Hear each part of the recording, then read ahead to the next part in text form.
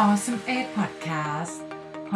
แชร์ความรู้ไอเดียดีๆสรุปให้คุณใน8นาทีกับครูพี่เจสภักษิกรทับทิมทองผู้ก่อตั้งสถาบัน Mission to Top You ขอต้อนรับท่านผู้ฟังเข้าสู่ Awesome8 Podcast ตอนที่36ค่ะประจำวันที่17เมษายน2020ค่ะแล้วก็ในวันศุกร์นี้นะคะในช่วงที่เราจะต้องกักตัวอยู่ที่บ้านหรือทำงานอยู่ที่บ้านไม่ค่อยได้เจอผู้คนต้องทำ social distancing ครูพี่เจสเลยอยากจะมาแชร์แนวคิดเรื่องเกี่ยวกับความสุขซึ่งสรุปมาจากหนังสือความสุขปัจจุบันสุทธิเขียนโดยอาจารย์นพดลร่มโพค่ะซึ่งอาจารย์เนี่ยก็เป็นคนที่มีพระคุณกับครูพี่เจสเหมือนกันนะคะเพราะว่าพี่เจสเนี่ยได้เรียนกับอาจารย์ตอนที่อยู่ที่ BBA ธรรมศาสตร์ค่ะและนอกจากนั้นค่ะอาจารย์นพดลท่านก็ทำพอดแคสต์ด้วยค่ะท่านเป็นพอดแคสเตอร์ชื่อดังเลยนะคะบางคนอาจจะคุ้นชินอยู่แล้วนพดลสตอรี่ค่ะติดตามได้อาจารย์เองก็มารีวิวหนังสือเยอะมากอยู่ในพอดแคสต์ด้วยนะคะถ้าใครอยากอ่านหนังสือฉบับจริงเนี่ยนะคะก็สามารถสั่งออนไลน์ได้ค่ะมีหลายเว็บไซต์เลยนะคะที่ขายมีของ C8 แล้วก็ของ The Curator Club ของพี่รวิทย์ก็มีเหมือนกันเดี๋ยววันนี้จะขอแบ่งการรีวิวเป็น2ตอนนะคะเพราะว่าเนื้อหาของอาจารย์เนี่ยเข้มข้นมากเลยทีเดียวค่ะเรื่องแรกคือให้เราให้ความสำคัญกับความสุขปัจจุบันสุทธิค่ะก่อนอื่นเลยต้องมาเล่าให้ฟังว่าอาจารย์เนี่ยมีการแชร์ไอเดียเรื่อง net present happiness หรือความสุขปัจจุบันสุทธิเนี่ยซึ่งก็เปรียบเหมือนกับถ้าเกิดใครได้เรียนวิชาการเงินนะคะก็จะมีเรื่องของ net present value เรื่องของค่าเงินในปัจจุบันกับค่าเงินในอนาคตเนี่ยมันไม่เท่ากัน100บาทในปัจจุบันมันไม่เท่ากับ100บาทในอนาคตเพราะมันจะมีเรื่องของเงินเฟ้อใช่ไหมคะก็เหมือนเป็นการต้องมาคิดอัตราลดแหละว่าค่ะว่าถ้าเกิดเลือกว่า100บาทปัจจุบันกับ100บาทอีก10ปีข้างหน้าให้เงินเท่ากันเราก็จะเลือก100บาทในปัจจุบันใช่ไหมคะเพราะถ้าเกิดเป็น100บาทใน10ปีข้างหน้าเนี่ยโอ้ค่าเงินมันน่าจะน้อยมากแล้วแหละตรงนี้ก็เหมือนกันกับความสุขของเราก็เหมือนกันลองคิดดูค่ะว่าความสุขเราเนี่ยมันก็มีอัตราการคิดลดเหมือนกันยกตัวอย่างเช่นถ้าเกิดเราเนี่ยได้กินอาหารที่เราชอบโอ้โฮอันเนี้ยเป็นความสุขที่บวกแน่นอนอาจจะบวกสมมุติตัวเลขอาจจะบวกเป็นหลัก100นะคะแต่ถ้าเกิดเราเนี่ยอยากออกกำลังกายอยากลดน้ำหนักอันเนี้ยเราทำให้เราเหนื่อยทำให้เราก็เรียกว่ามีความทุกข์ก็ได้นะเหนื่อยยากเนี่ยก็คิดว่าเหมือนเป็นการที่เราจะต้องวิ่งออกกำลังกายแล้วก็มีความทุกข์คือความสุขติดลบ100เนี่ยค่ะ พอความสุขติดลบแบบเนี้ยเราก็ไม่อยากออกกำลังกายใช่ไหมคะฉะนั้นอาจารย์ก็เลยแนะนำค่ะว่ามันมี3สิ่งที่มันเป็นตัวแปรที่ทำให้เราเนี่ยจะมีความสุขมากขึ้นถ้าสมมุติเราอยากจะทำอะไรสักอย่างหรืออยากจะออกกำลังกายแล้วกันในเรื่องนี้นะคะตัวแรกคือทำให้ความทุกข์ในการทำกิจกรรมนั้นๆเนี่ยมันน้อยลงก็เหมือนทำให้คอสต์ต้นทุนมันน้อยลงอะค่ะยกตัวอย่างเช่นถ้าเกิดเราเนี่ยจะต้องวิ่งออกกำลังกายถ้าเกิดบ้านเราอยู่ไกลมากเลยแต่เราต้องขับรถเข้ามาเพื่อที่เราอยากจะมาวิ่งที่สวนลุมมันก็จะเกิดต้องมาเดินทางต้องตื่นเช้าอีกโอ้โฮความทุกข์นี่นอกจากติดลบ100อาจจะเพิ่มเป็นติดลบ1,000ก็ได้ใช่ไหมคะทำให้ง่ายๆสำหรับตัวเองทำให้ความทุกข์มันน้อยลงยกตัวอย่างเช่นลองมองสถานที่ออกกำลังกายใกล้บ้านมีไหมนะคะหรือใกล้ที่ทำงานก็ได้หรือบางท่านนะคะช่วงนี้ต้องกักตัวอยู่บ้านก็ง่ายๆเลยหาวิธีออกกำลังกายที่บ้านให้ได้นะคะซึ่งตรงเนี้ยแหละมันก็จะทำให้ความยากลำบากหรือความสุขติดลบของเรามันน้อยลงเนาะสิ่งที่2ก็คือทำให้ความสุขในอนาคตของเรามันเพิ่มขึ้นน่ะสมมุติถ้าเกิดเราเนี่ยอยากจะมีสุขภาพดีเพื่อหรือว่าอยากจะมีรูปร่างที่ดีขึ้นนะคะเพื่อที่เราอาจจะเป็นวันแต่งงานของเราหรืออาจจะมีงานรับปริญญาหรือเอาง่ายๆเลยเรามีชุดหนึ่งที่เราใฝ่ฝันว่าเราอยากใส่ซึ่งให้เราคิดจินตนาการตรงนั้นให้ชัดนะคะหรือบางคนที่ครูพี่เจสเห็นนะคะเขาก็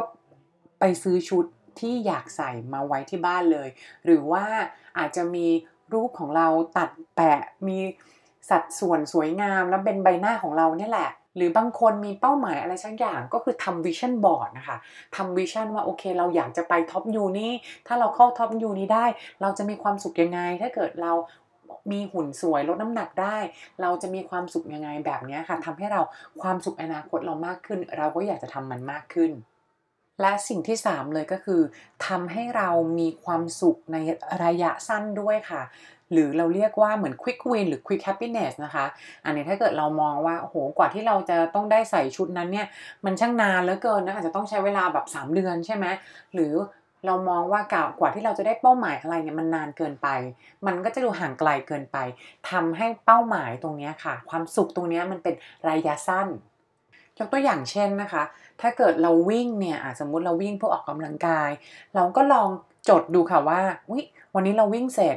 เราสามารถมีอะไรบวกได้บ้างเราวิ่งเสร็จแล้วเราโอเคบวก2กิโลเมตรสามารถเก็บจำนวนแคลอรี่ที่เราเบิร์นได้นะคะเพิ่มขึ้น500กิโลแคลอรี่แล้ววันนี้เรามาชั่งน้ำหนักดูผ่านไป1สัปดาห์น้ำหนักลด1กิโล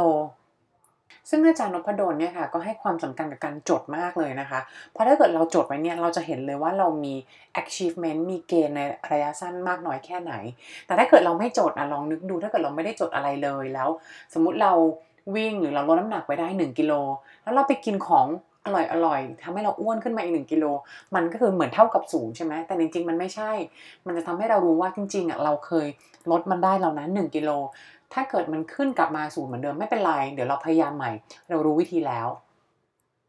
และนี่แหละค่ะก็คือวิธีทำให้สุดท้ายแล้วเนี่ยในเรื่องของทั้ง3เรื่องทำให้ความทุกข์ปัจจุบันน้อยลงทำให้ความสุขในระยะยาวมากขึ้นทำให้ความสุขใน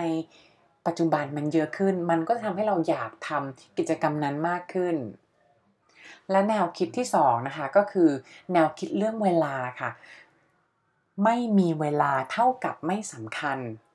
คนเราค่ะมีเวลาเท่ากัน1วัน24ชั่วโมงนะคะ1ปีแล้วก็มี365วันเท่ากันแต่บางคนทำบางอย่างบางคนไม่ทำบางอย่าง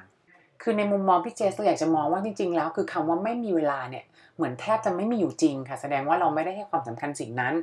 อาจารย์ยกตัวอย่างให้เห็นภาพชัดมากเลยค่ะสมมุติเราบอกว่าเราไม่มีเวลาเลยในการออกกำลังกายนะให้เราไปวิ่งทุกวันวันละครึ่งชั่วโมงไม่มีเวลาเลยเราต้องทำงานเราต้องเดินทางเราต้องคุยงานเราต้องประชุมต้องเลี้ยงลูกไม่มีเวลาเลยอาจารย์สมมุติว่าถ้าเกิดมีคนให้เงิน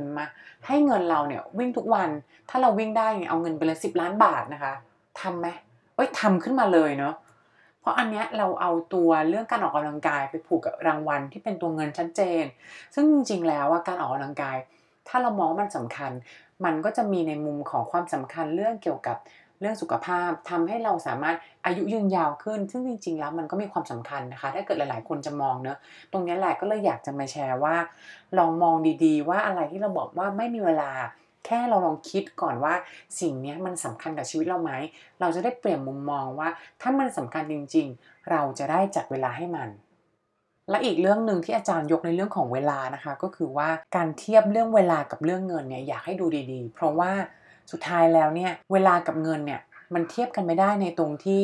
เงินเนี่ยค่ะถ้าเราใช้หมดไปแล้วเราสามารถหามาใหม่ได้แต่เวลาเนี่ยเราไม่สามารถย้อนกลับไปในอดีตได้และสิ่งเล็กๆน้อยๆที่เราให้เวลาให้ความสำคัญทำมันทุกวันนี่แหละค่ะก็จะมีผลต่ออนาคตของเราได้แล้ววันนี้ก็หมดเวลาสำหรับ Awesome8 Podcast แล้วค่ะติดตามได้ในเอพิโซดถัดไปในการรีวิวต่อในตอนที่2ค่ะและสำหรับใครที่อยากได้ความรู้ไปเรียนต่อ Top U เคล็ดลับการสมัคร Top U Harvard Stanford Wharton และ Top U ในฝันอีกมากมายอย่าลืมกดติดตาม Line @Mission to Top U หรือว่าเพจ Facebook Mission to Top U ค่ะส่งข้อมูลความรู้ดีๆเคล็ดลับดีๆเรียนต่อ Top U ถึงมือถือคุณสวัสดีค่ะ